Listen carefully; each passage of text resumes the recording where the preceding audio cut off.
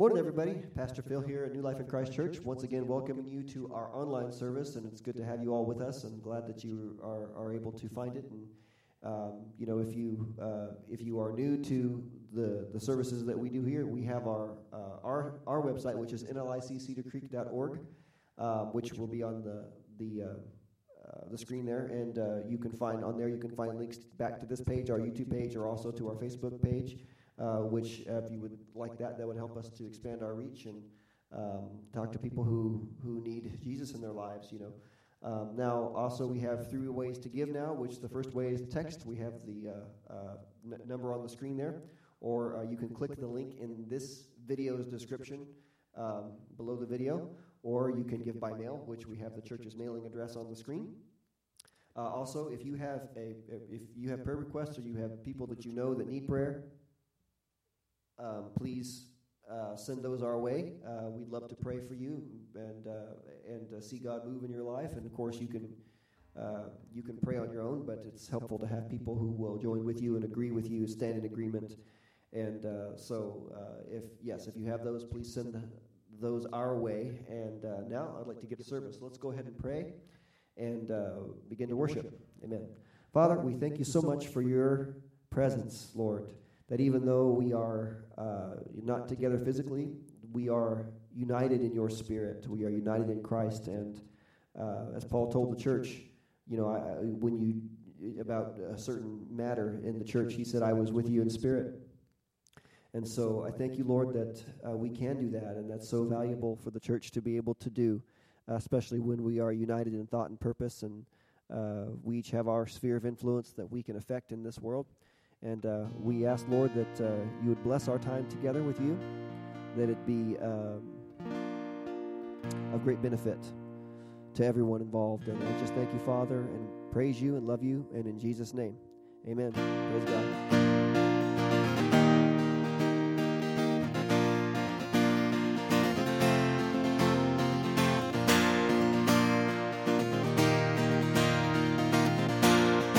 These are the days. These are the days of Elijah, declaring the word of the Lord. And these are the days of your servant Moses, righteousness being restored. And no, these are days of great trial, of famine and darkness and sword. So we are the voice in the desert, crying, prepare ye the way of the Lord. Behold, he comes, riding on the clouds, shining like the sun. At the trumpet call, so lift your voice, it's the year of Jubilee, for out of Zion till salvation comes.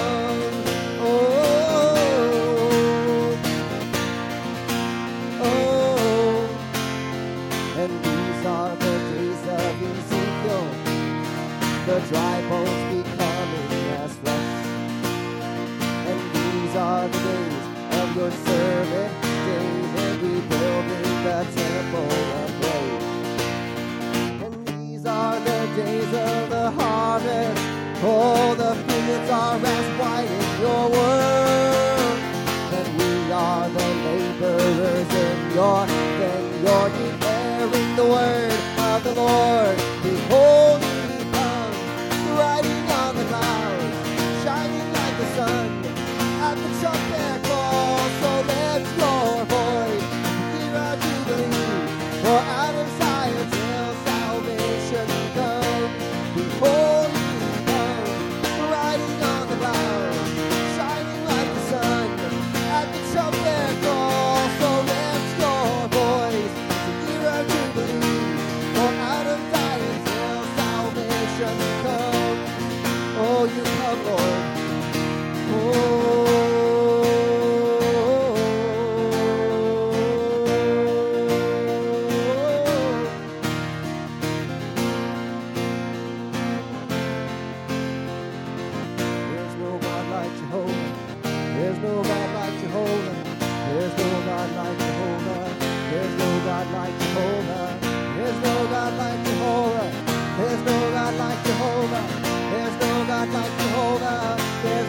God like Jehovah. There's no God like Jehovah. There's no God like Jehovah. There's no God like Jehovah. There's no God like Jehovah. There's no God like Jehovah. There's no God like Jehovah. There's no God like Jehovah. There's no God like Jehovah. There's no God like Jehovah. There's no God like Jehovah. There's no God like Jehovah. Yeah, behold, He comes, riding on the cloud, shining like the sun, at the trumpet call. So lift your voice, hear our jubilee, for out of Zion's hill salvation comes. Behold, He comes, riding on the cloud, shining like the sun, at the trumpet call. So lift your voice, hear our jubilee, for out of Zion's hill salvation comes. For out of Zion's hill salvation comes. For out of Zion's hill salvation comes. Oh, praise you, Lord.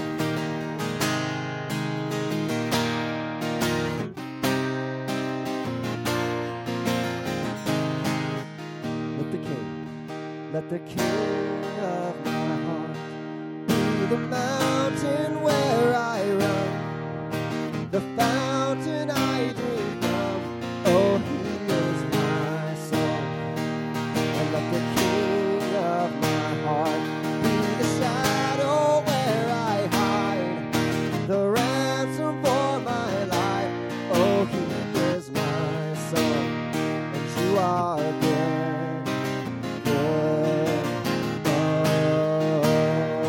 You are good, good. Oh, you are good, good.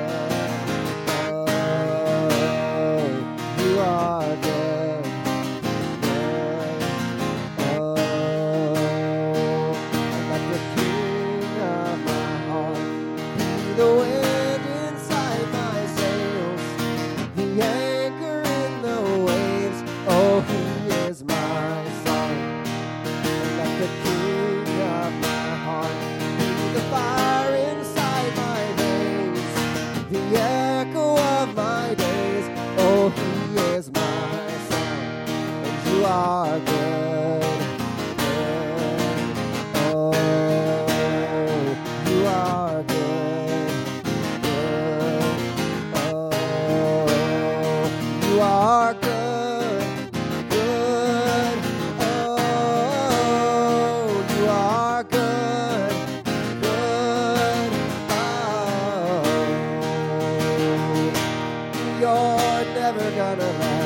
Never gonna let me down.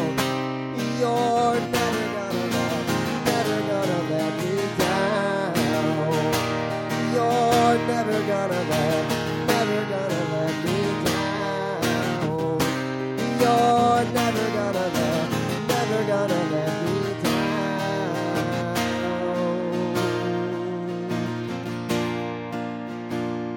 And you are good.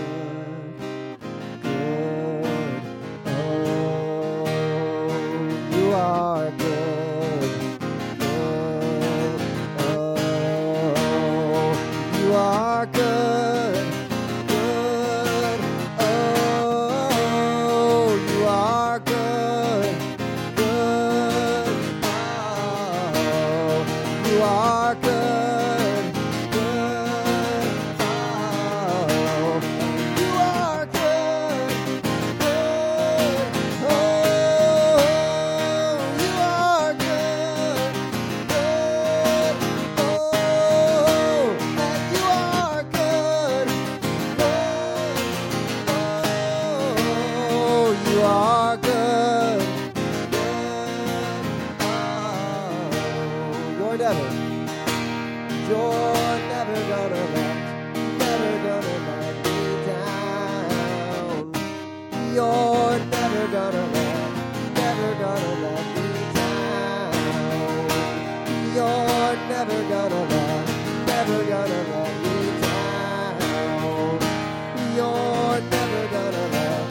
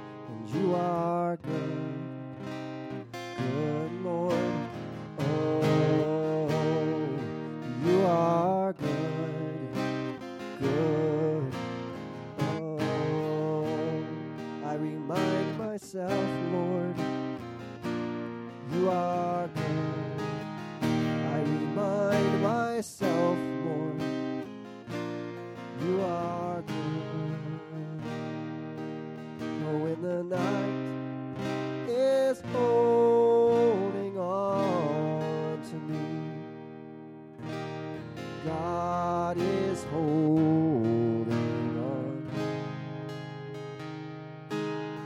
When the night is holding on to me, God is holding on.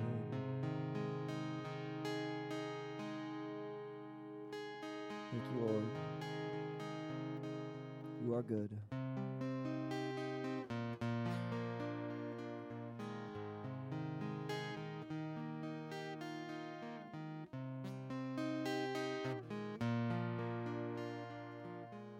Let your goodness be displayed over the seas, Lord, all over this earth.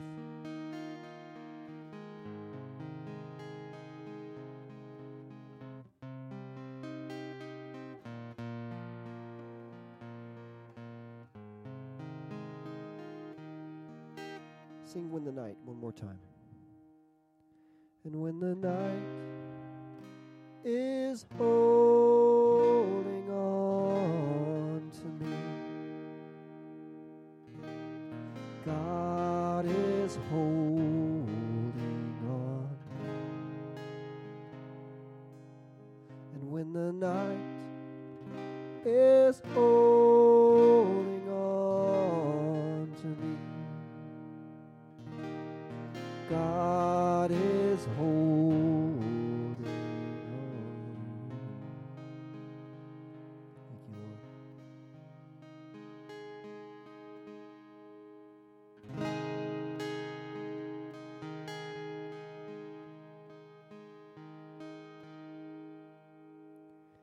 You unravel me with a melody. You surround me with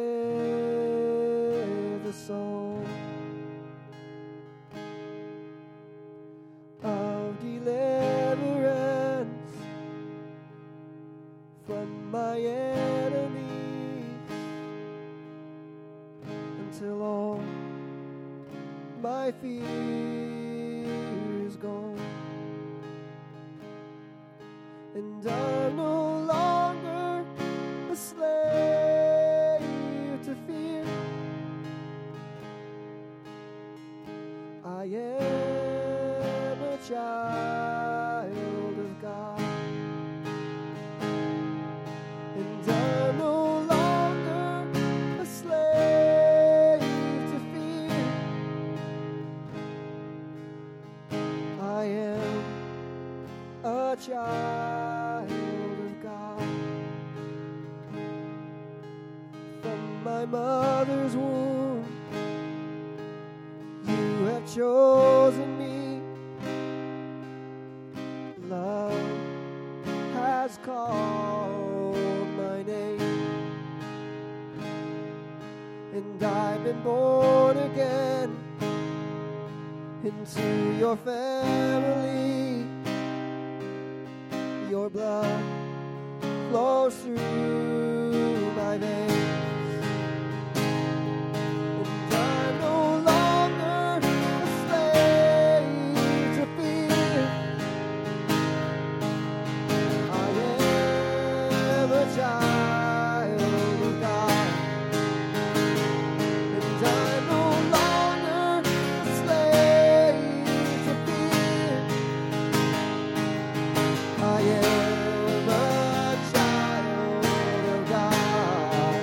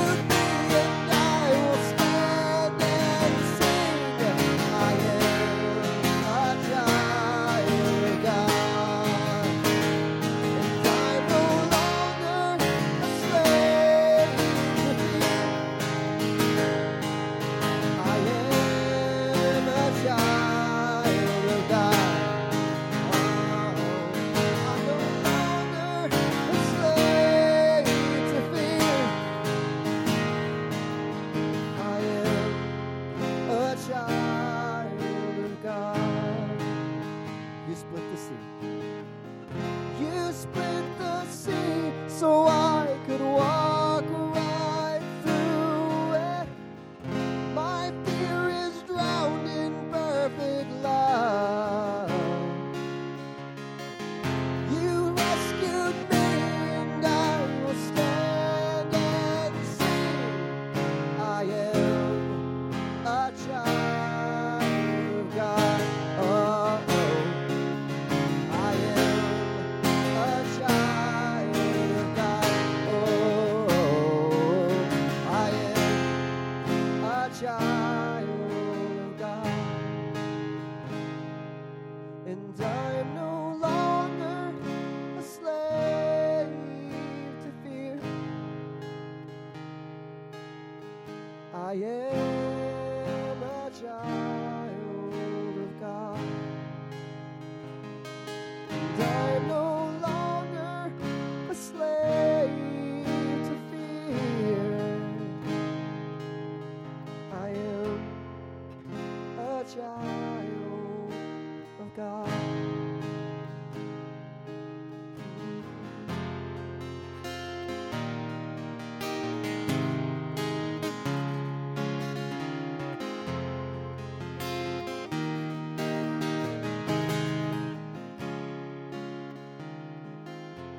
You rescued me, Lord. You rescued me. You rescued me, set me free.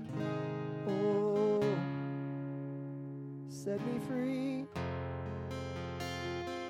You set me free, Lord. Oh, set me free. Oh, you set me free, Lord, by the power of your blood, by the power of the cross. You set me free. Oh, set me free. And I am a child of God. I am a child of God.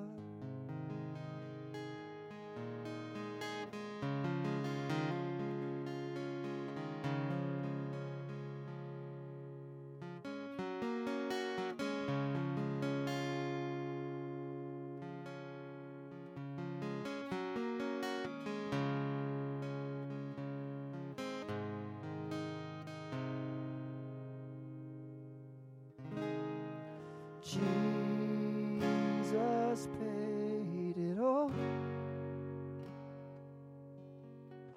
All to him I owe. Sin had left a crimson stain. He washed it white as snow.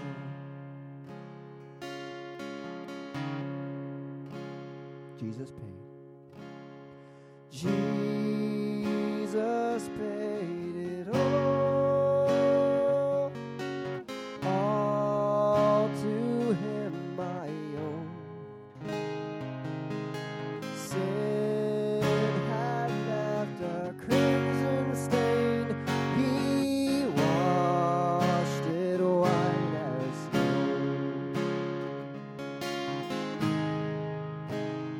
For nothing good have I,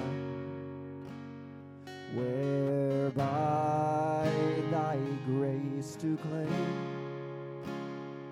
I'll wash my garments white in the blood of Calvary's Lamb.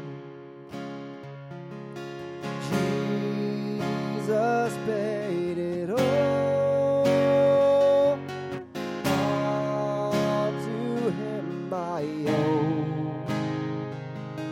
Sin had left a crimson stain. He washed it white as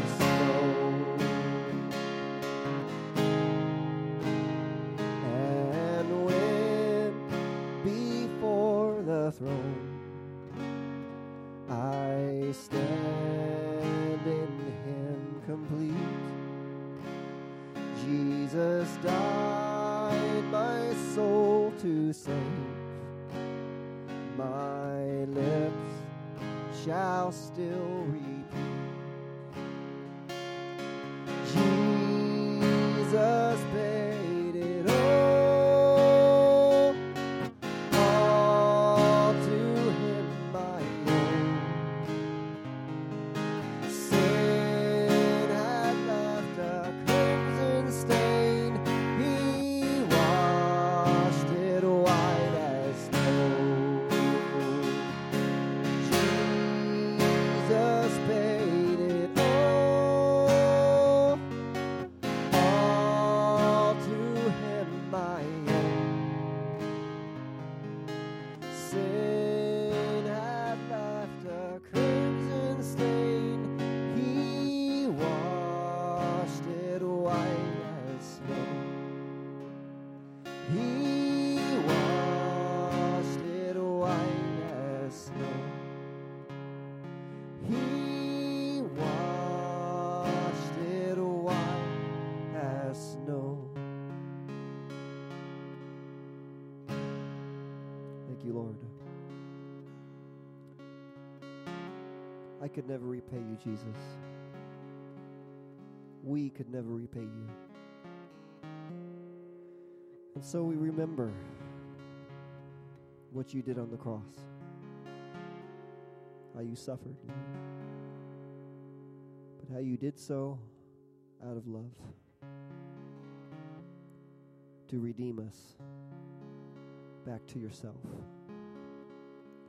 I thank you, Jesus. How I thank you, Lord. I ask for your help to bring the word today.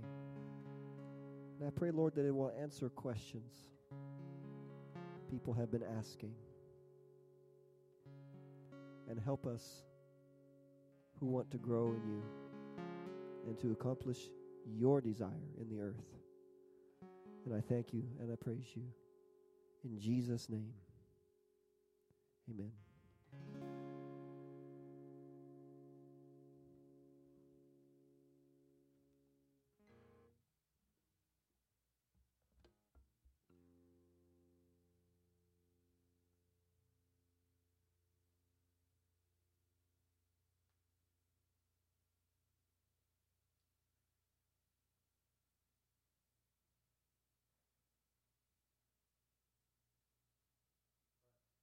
Testing, am I on?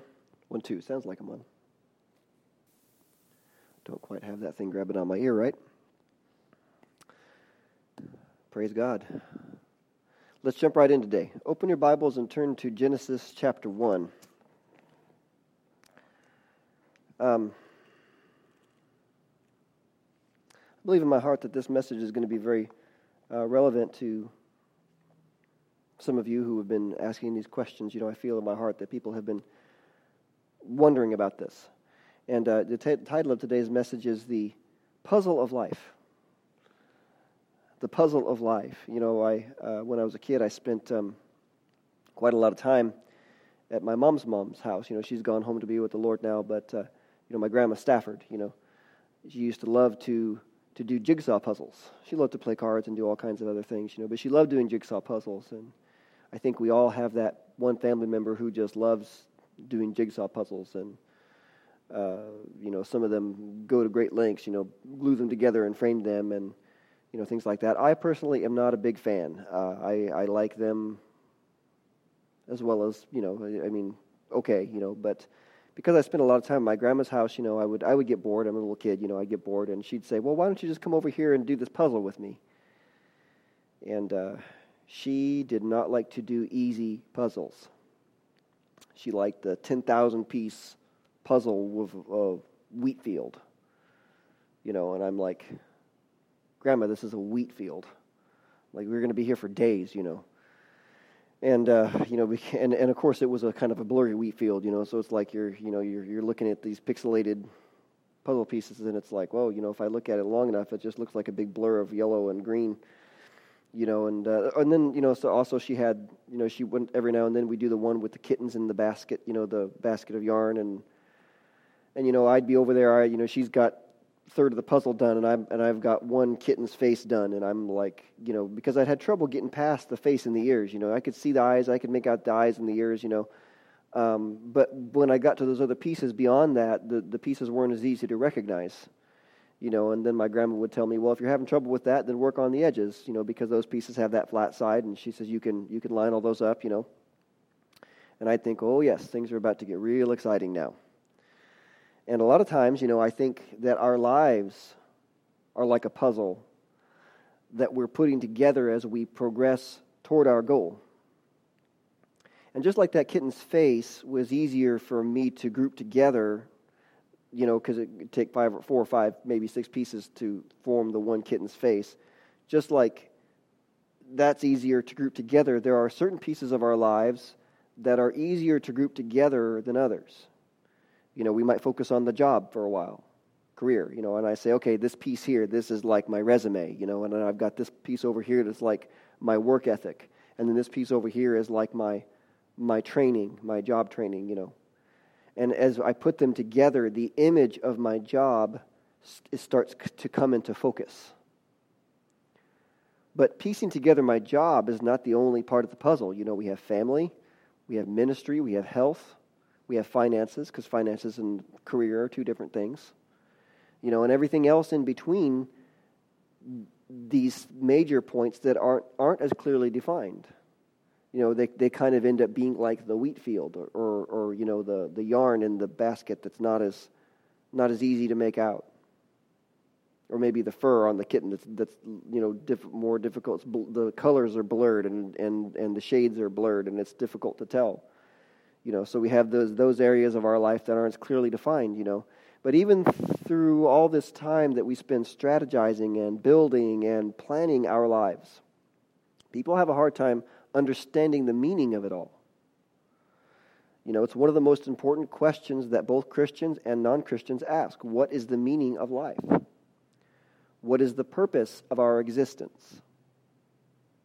Now, we have talked about this many times in the past, and we've answered that question using Scripture, but, in answering that question again today, now, hopefully, a specific purpose will be accomplished. So let's answer the first question. We're here in Genesis chapter 1. Look with me at verse 27. So we're going to kind of skip ahead through this creation a little bit, the account of creation. Verse 27, it says, "So God created man in his own image. In the image of God he created him. Male and female he created them." And so I should say, this is not in my notes, but this is a side note for when you are studying the Bible on your own. This is just a note for Bible study. It says here, God created man in his own image. On that, just by that statement, there's God took extra care when he made us. He took the time to make us in his own image. There's significance to that. But then he says, in the image of God, he created him. Male and female, he created them. So we understand that God is setting a precedent here in the Word for when he's talking, when he refers to mankind, and when he says like the word, what is man that you are mindful of him, God? He's not talking about just men. He's talking about all of mankind, because God sets this precedent here.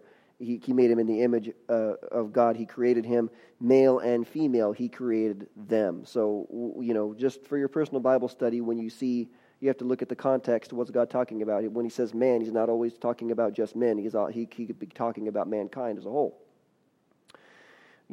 So continuing on there, verse 28, he says, "Then God blessed them," mankind, "and God said to them, 'Be fruitful and multiply. Fill the earth and subdue it. Have dominion over the fish of the sea, over the birds of the air, and over every living thing that moves on the earth.'" Now, it's a mistake to stop right there and define our existence just by God's statement in these 2 verses, because this is mankind's assignment. You could say it is a purpose, but it is not our purpose. This is not why we exist. It is an assignment. And I want to build a framework here. So look at verse 8 of the next chapter, chapter 2.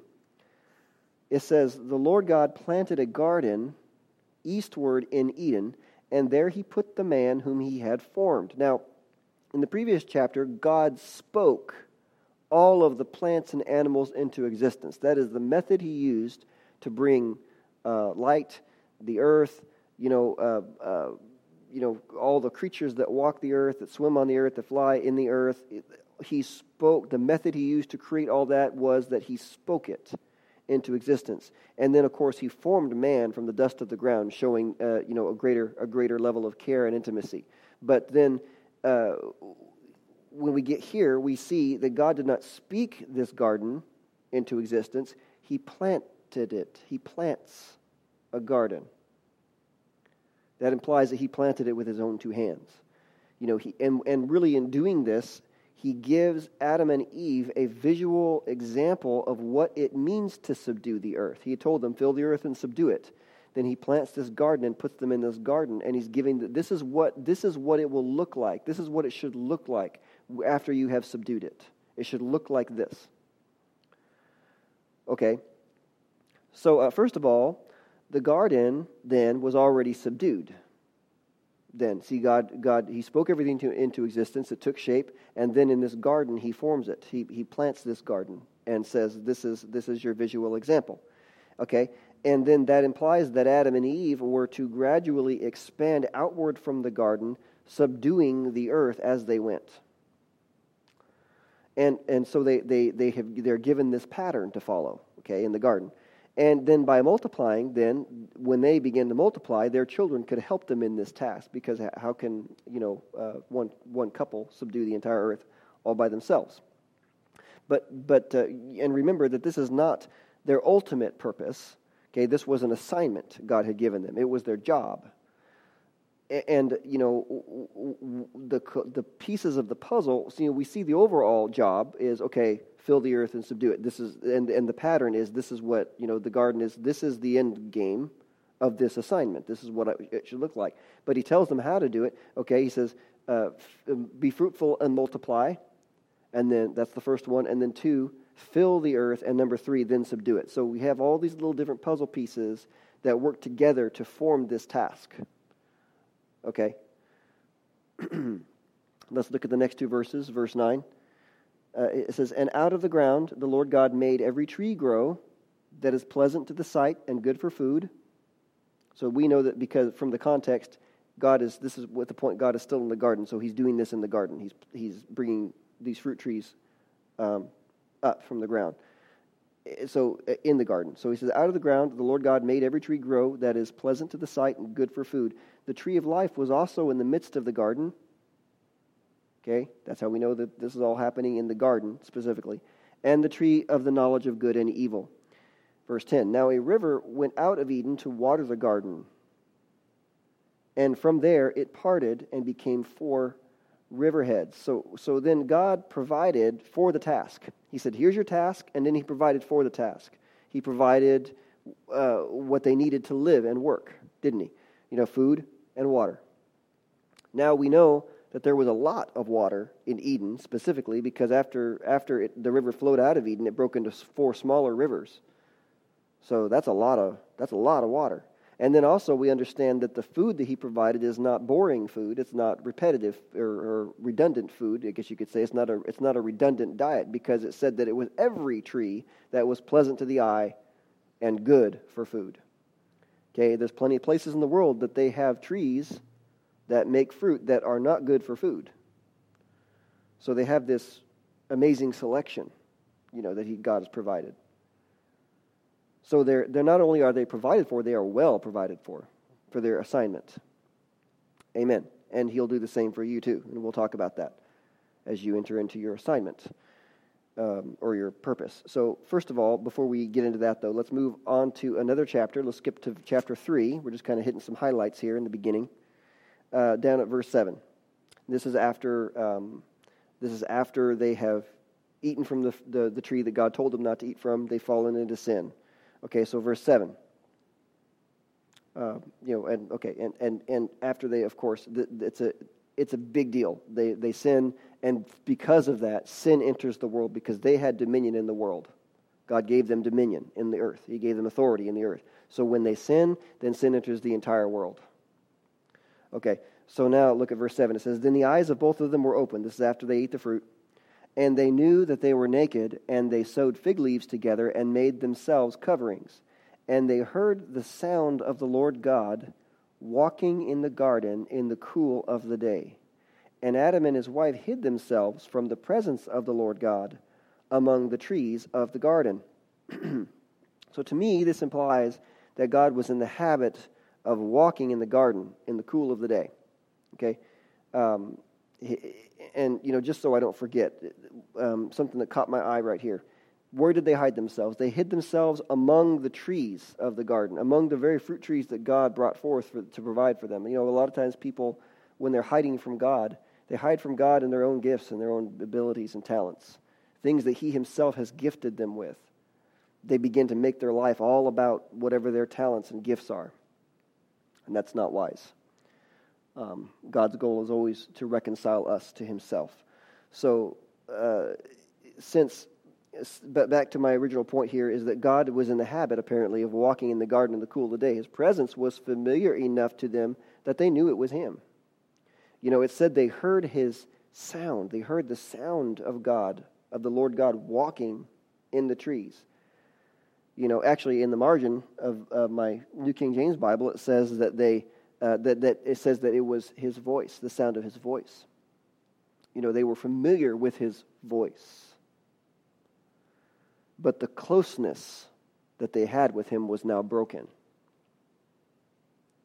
And from here, throughout the Scriptures, we see God's call for us to draw back to Him, draw near to Him. The purpose that God made for us is for us to have relationship with Him. That is, our purpose here is revealed in the fact that God, they went against what He said, so their fellowship with Him was now broken. Instead of just discarding that relationship and saying, well, I gave them an assignment and they messed up, we'll forget about it then. He seeks to reconcile Himself. He seeks to reconcile them to Himself. So we see the true purpose then, our eternal purpose then, is to have relationship with God and be near Him. Okay, specifically a father-child relationship is what He's after. We can see that plainly in why He sent Jesus, to adopt us. Those who are willing to accept Christ are adopted into God's family. So turn with me to the book of Ephesians, chapter 2, way over in the New Testament. Ephesians 2, I just passed it. All of these things that we're talking about here are like puzzle pieces that we will put together at the end of the message. Okay, Ephesians chapter 2, and we're going to look at verse 13. The very, very important statement in the Word that sometimes we tend to overlook. But here in Ephesians 2, verse 13, it says, "But now, in Christ Jesus, in Him, you who were once far off have been brought near by the blood of Christ." This does not apply to every person in the earth. Why? Because he says, but now in Christ Jesus. Not everybody is in Christ. Only people who have accepted Him are in Christ. He says, in Christ Jesus, you who were once far off have been brought near by the blood of Christ. In the beginning, we saw that mankind was close to God, but when they sinned, they were made far away from Him. Why? Because of the sin. God is not in fellowship with sin.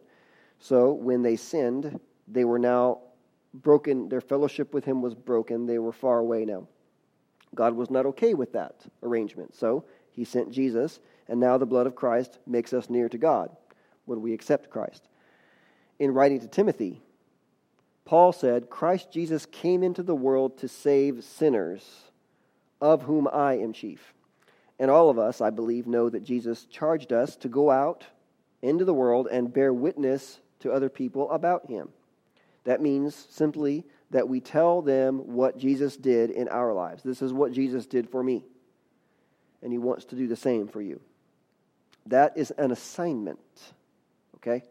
Because we're talking about the difference between what our purpose is and what an assignment is. An assignment is not the same thing as a purpose. It can be tied to a purpose, but they are two different things. Turn with me to the book of Acts, back here. So just as we're turning back, if you see Romans, just go one more book back. Book of Acts, very first verse in the book of Acts. Acts 1. Had a bookmark there. Wow. Okay, Acts 1 says, "The former account I made, O Theophilus, of all that Jesus," this is where we need to zero in, "all that Jesus began both to do and teach." So Jesus began something in the earth. He began something. He started something here. There's a pattern here that I want you to see. Everything we talked about in the beginning of this message, the whole thing, the creation, the garden, the assignment to subdue the earth, even though they are history, they are a foreshadow of what we would see today. God planted the garden. He started something. Okay? He gave an example to follow. And he told Adam to multiply, told them, Adam and Eve, multiply, fill the earth, cultivate the earth to resemble the garden that I planted here. Jesus began to do things and teach things. He gave an example.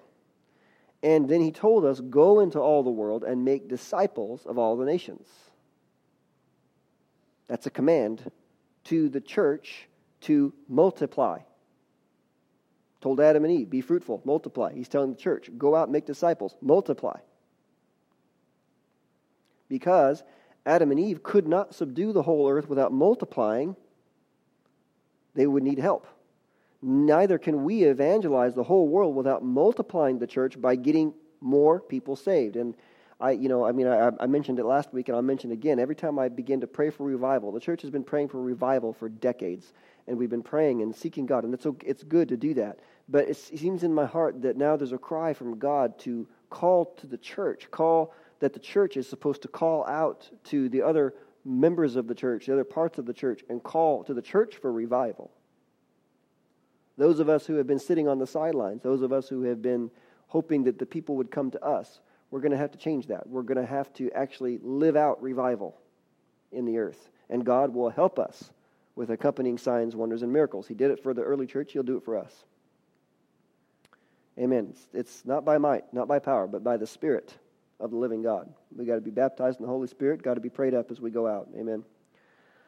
Lastly, Jesus, he didn't stop with go into all the world and make disciples of all the nations. He said after that, teaching them to observe everything that I commanded you. In this case, subduing the earth would be teaching people to stop sinning. Stop causing harm. Sin causes harm. But notice first Jesus said to make them disciples. First get them saved. Then teach them to stop sinning. A lot of church people have made the mistake of reversing those two steps. A person can't escape temptation to sin until they first accept Christ and receive His nature.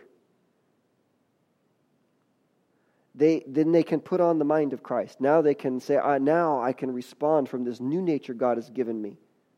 I can use my Bible-formed beliefs to govern what I think, what I say, what I do. I don't have to give in to temptation. But we know that our ultimate purpose that God made us for is to be in fellowship with Him, to be near to Him. That is our eternal purpose. We have an eternal purpose and we have an earthly purpose. There's a great deal of purpose in your life that God has mapped out. The purpose that He has for you ultimately is the same as the purpose He has for me, but we've got different assignments. We've got different talents, abilities, a different path of life, and God will have. There's people that you can reach that I cannot, and there's people I can reach that you cannot. We are in this together. But the ultimate purpose we share. Our eternal purpose is to be with the Lord forever. And in order to make that possible, or you could say in order to redeem or restore that possibility, He sent Jesus into the world to save sinners. In the moment that you confessed with your mouth that Jesus is Lord and you believed in your heart that God raised Him from the dead, that is the day that you officially began your eternal purpose. which is to be in fellowship with God. And then you have an earthly purpose that we'll talk about as well, which we have been talking about, which is that other assignment that Jesus gave us. Go out and make disciples of all the nations, teaching them to observe all the things that I have commanded you. So this assignment, which you could say is a purpose, is your earthly purpose. You are already fulfilling your eternal purpose, and you are working to fulfill your earthly purpose. Of course, the Great Commission that Jesus gave is not for just one of us, but for all of us. The whole church collectively, just as much for a local body as it is for the church as a whole. Let's talk about that for a minute. If you have a bookmark, go ahead and leave it here in Acts. If not, don't worry about that. Just turn with me quickly over to 1 Corinthians chapter 1. I just happen to have a bookmark back there in Acts. That'll make it easier on me. 1 Corinthians chapter 1. And, I'm actually going to read this one from the New Living Translation because it makes a point here that most translations don't. And I'll get into the Greek a little bit and explain, why it's in the NLT but not in some of the other translations. But it's still Scripture. It still applies. So 1 Corinthians 1:10 in the NLT says, I appeal to you, dear brothers and sisters, by the authority of our Lord Jesus Christ, to live in harmony with each other. Let there be no divisions in the church. Rather be of one mind, united in thought and purpose. There's that word purpose again. Ultimately, Paul is talking here about the church's purpose, which we just established as getting as many people saved as possible and on the road to spiritual maturity as we can. That word purpose in the Greek is nome, and most translations render that word judgment or opinion. It actually means cognition, thinking process, or resolve. And it carries the idea of agreement, judgment, mind, purpose, and will. So we want to be united in thought and purpose. And I've seen this, I've seen this particular local body. I don't know if you are, you might be a part of your own church. But I've seen this particular local body make great strides recently to do that, to be united in thought and purpose. But of course, it's not always easy, but it's worth it if we can work toward that. But of course, we know that Satan doesn't like that. And recently a lot of us in this body have come under heavy attack. Now, the devil's schemes are no secret. The word says we know we're not ignorant of the devil's devices. He is employing one of the most effective and popular military tactics. It's called divide and conquer. If we're sick, we can't make it to church. If we are stuck, even though we are, physically not together, we can still be united in thought and purpose. We can still be united in the Spirit and in Christ. But if we're sick, we can't make it in there. It's going to make things more difficult to be united in thought and purpose. Not that it's not possible; it is still. But it's important, that we can get together and pray and worship and fellowship. We need to be in prayer that this thing is resolved so that we can get back to where we can all be together. Not that we can't operate effectively now. We can, but we can be more effective. That's why the word said in Hebrews 10 not to forsake the gathering of yourselves together. We gather together to keep from being divided. So when we as a church come under these kinds of trials, we need to come together and rally around God. We should put our trust in Him as a body, collectively. That can be being willing to visit and pray with those who are sick, or field prayer requests via, online messaging and things like that. It's possible. The last chapter of Ephesians talks about being watchful and making supplication for the saints. Supplication is just a fancy word. That's just asking God to provide something or to do something. So we have to pray for one another, even if we're not doing that great ourselves. Sometimes it's difficult to, especially if you are in a bad way, it's difficult to pray for others. It's like, I got to pray for myself first. But you understand, you pray for other people who have similar needs that you have, you are sowing seed. If I need healing and I'm praying for somebody else who needs healing, am I not sowing seeds of healing?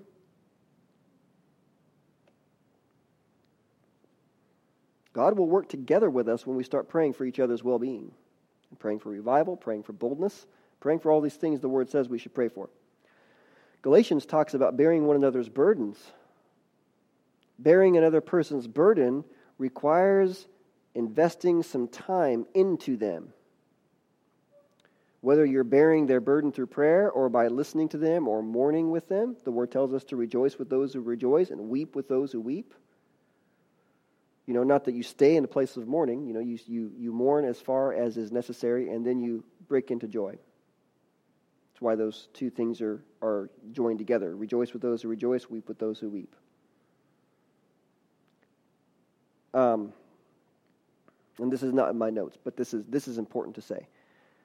We've had times where we've wept with people who weep sincerely, weep with people who weep, mourn with people who mourn. But even in that same breath, we follow the leading of the Holy Spirit. If He is leading us to now let's break into a note of victory, we do that. That's how we minister. Because a person, the Bible talks about offering the sacrifice of thanksgiving.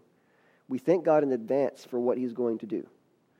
So we have to get, the most important, this is something I've always, I've gone through some hard times in my life, but the point is not to dwell on them. The point is there is a usefulness to mourning. There is a reason that we have the emotion of grief, because it helps work things out of our spirit that need to get out of there. But we can't wallow in that. We have to, when we can, come into being thankful for what God has said. Even if all we can do is say, God, I'm thankful that your word says this. Thank you that your word says that.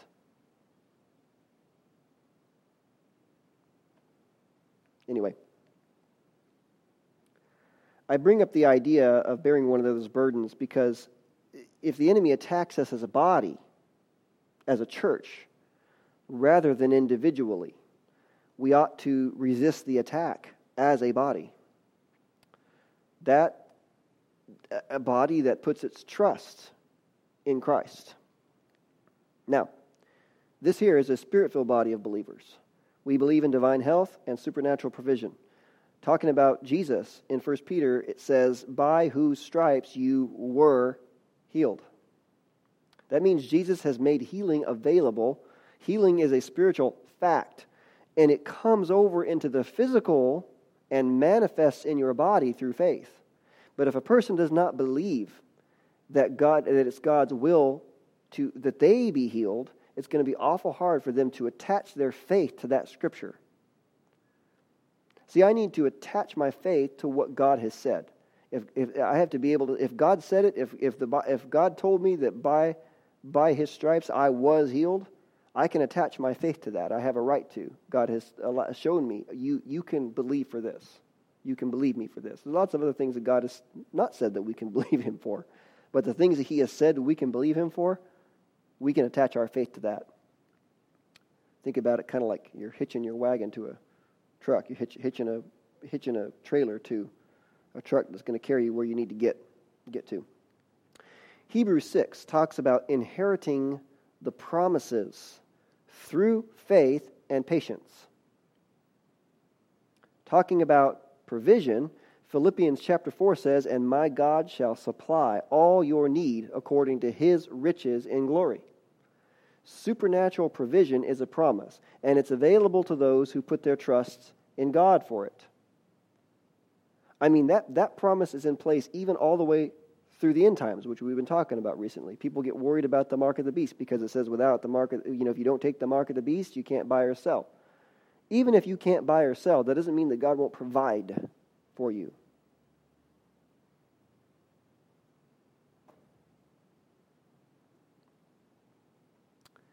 It's available to those who put their trust in God for it.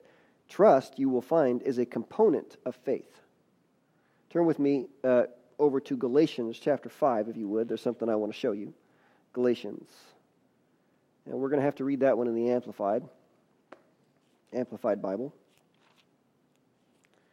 And I'm going to look at Galatians 5, verse 2. Okay, so it says, notice it is I, Paul, who tells you that if you receive circumcision, Christ will be of no profit, avail to you. Now, this is where we came here to read this last sentence here. For if you distrust Him, Christ, okay, if you distrust Christ, you can gain nothing from Him. That is a huge statement. If you distrust Jesus, you can gain nothing from him. If I fail to put my trust in Christ, then I've disqualified myself to gain anything from him. And then also maybe I distrust him in one area. Maybe I distrust him in the area of finances. Tammy and I had to walk through that. We had to learn how to trust God for finances.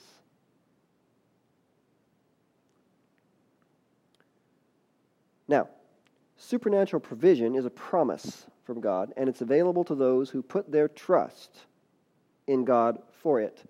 And see, we in the church can pray for these things for others in the church. The church at large does not understand the purpose of those particular pieces of the puzzle. Divine health and supernatural provision are not just for our personal enjoyment. They are pieces of the puzzle that benefit others as well.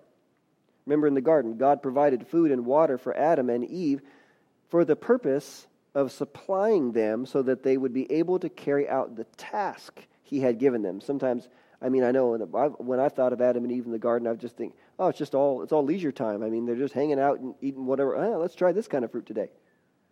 But the purpose of the provision was so that they could accomplish their task. So, why are we focusing on provision for Adam and Eve? Well, because before the fall, Adam and Eve had no need of physical healing. Because at that time there was no sickness, their bodies couldn't die.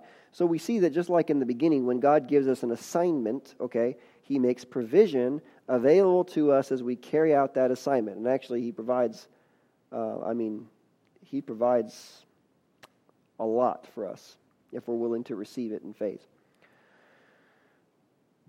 So then God understands that we still need to go about our daily lives as well as we carry out the earthly purpose that he has for us. I'm not saying that we can't enjoy the things he provides. We just can't lose sight of what they have been provided for.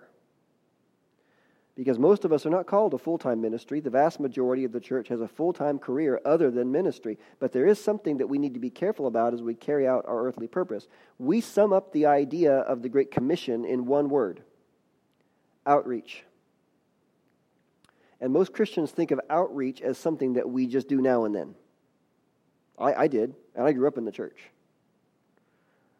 And Lifeway Research, I read recently, they interviewed 2,930 professing Christians. And they asked them how many times they had told someone how to become a Christian in the previous 6 months. 61% of them said 0 times. Now, in grade school terms, that's an F. But I'm not trying to get anyone on a guilt trip or whip anybody into a frenzy about outreach, because I don't believe that works. I don't believe it works to all of a sudden just start ramping this up and telling people, hey, we need to be focused on outreach. Because if you whip people up into a frenzy, well, a frenzy dies down. And then we end up right where we were before. There's no lasting change. There needs to be a lasting change. Turn with me over to the last part of Acts, chapter 2.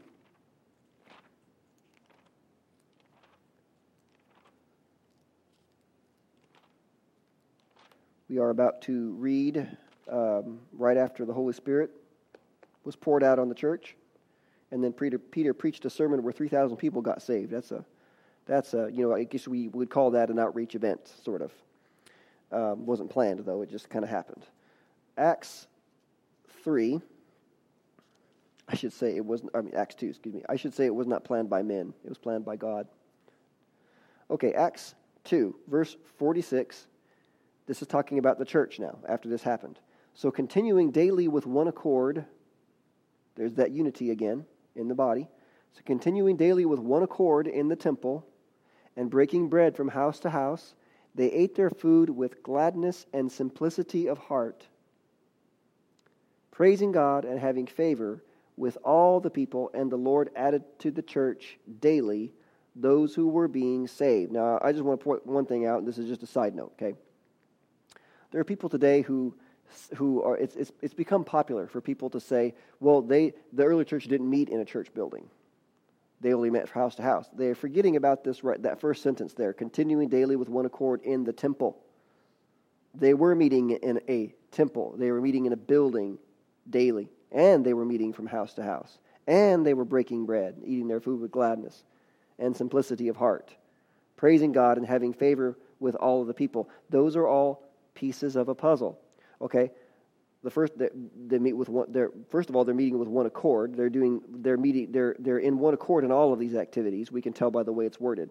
Okay, so first of all, they're in accord. They're meeting in the temple. They're breaking bread from house to house. They're eating their food with gladness and simplicity of heart, just enjoying life, praising God, and having favor with all the people. And what happened as a result? The last sentence says, "And the Lord added to the church daily those who were being saved." So we see it's the Lord who adds to the church.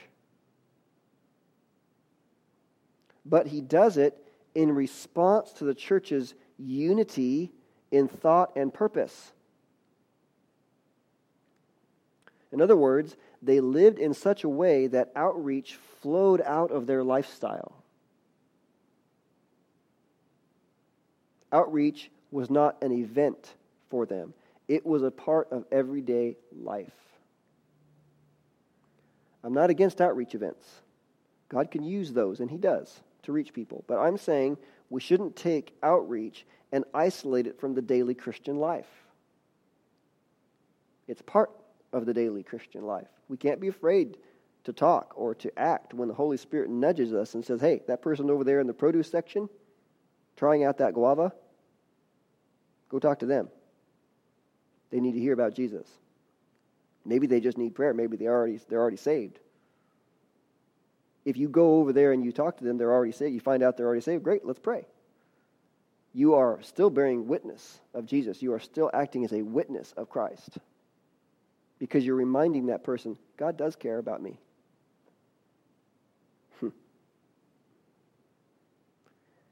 And we can't be afraid to say the wrong thing. We are going to say the wrong thing occasionally, sometimes. God knows we're going to make mistakes. He tells us to do this anyway. Jesus told us to pray to the Father to send laborers into his harvest. And here's a thought, so as we pray that, when do we become the answer to that prayer? When someone else has prayed for it. We pray for our loved ones. Lord, send someone that they'll listen to. They won't listen to me. I prayed that way. Someone else might be praying that same prayer, and guess what? You're the answer to their prayer.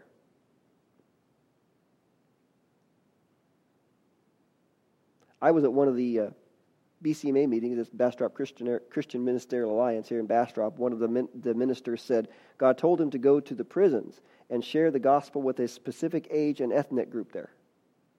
He told me that he wasn't sure why God told him that specifically. I know why.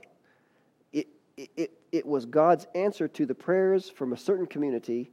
Apparently that minister is equipped to reach that specific group. He's the man for the job. So the point I'm trying to make here is that we have our life on this earth, and we can think of it like a jigsaw puzzle.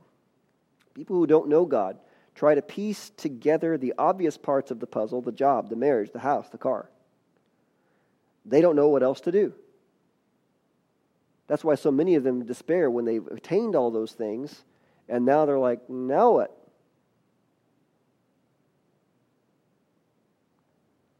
They don't know their purpose.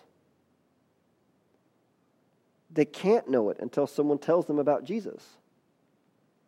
Some Christians, not all of them, only piece together the edges of the puzzle. Someday I'm going to heaven. And all they're concerned with is their eternal purpose. As Brother Hagin put it one time, maybe it wasn't Brother Hagin, maybe it was one of the ministers at my Bible college said they become so spiritually minded they're no earthly good. And then there are those of us who understand our eternal purpose, but we've learned that our earthly purpose is interwoven into our daily lives here. The eternal purpose, the eternal purpose is the puzzle as a whole. The earthly purpose is all the pieces in between the parts of the puzzle that are easy to see. or not easy to see. While my grandma, she'd be putting the outside edge of the puzzle together. I was putting together the faces of the kittens, and they're just kind of floating around in this frame, So we would have all these kitten faces, just kind of being slid around back and forth, along the outside edge or pushed out of the way, because the less obvious pieces connecting the kittens' faces to the outside edges hadn't been placed yet. The kitten faces, the parts of the puzzle that are easy to see, are the job, the house, the marriage. Now, the outside edge gives the eternal purpose, definition. Because we know we have fellowship with God, even though we don't know all of the details of that yet, or what all of that entails. We don't fully understand all that this relationship with God that we have entails. There's more beyond this earth, this age. And so that earthly purpose, we can call it outreach if we want to, that should naturally flow out of our Christian lifestyle. Outreach is all of those less obvious pieces in the middle of the puzzle that hold the kitten faces together with the outside edge of the puzzle. Because outreach is less obvious than the other areas of our life. Why? Because it takes listening to the Holy Spirit when we're out and about. Because it's a co-laboring with God, we don't always receive direction right away. Sometimes, who knows who he'll have us talk to? Who knows what method he'll have us use? What story he'll have us tell? What scripture he'll have us share with them? So you can see why it's no less part of the puzzle, but it is less clearly defined. But it is holding everything else together, because that is the earthly purpose. And, we can work together as a body as well, by praying together and for each other, by staying united in thought and purpose. I know that we want to see churches across this nation full. We all want that. We want to see people saved, filled with the Holy Spirit, maturing in Christ. We want to see that. This is how we can accomplish that. That is the pattern that God showed us in the book of Acts. Amen? That's all I have for today. But hopefully it's helped answer some questions for y'all. So let's go ahead and pray. Father, we thank you so much for your purpose. We thank you, Lord, that we can look to your interests and we can set ourselves up to be in alignment with those interests. We can lay down our own things, our own activities, and we can take up your activities. We can move with you and we can work with you at your side, helping you speak to people. And it's a privilege and an honor. So I thank you, Lord. I ask for all those who are under the sound of this recording, Lord, that you would touch their lives. I ask, Father God, that you would show them, allow them to taste and see that you are good. Show them how to draw near to you, Father. I pray, Lord, you provide for any needs, any physical needs, emotional needs, spiritual needs, financial needs, Lord, career needs, promotional opportunities, Lord. I pray that those will go out, because now they understand that there is a purpose for them beyond just enjoying those things. I thank you, Father, and I praise you. And in Jesus' mighty name we pray. Amen. Well, bless you guys, and I will see you again next week.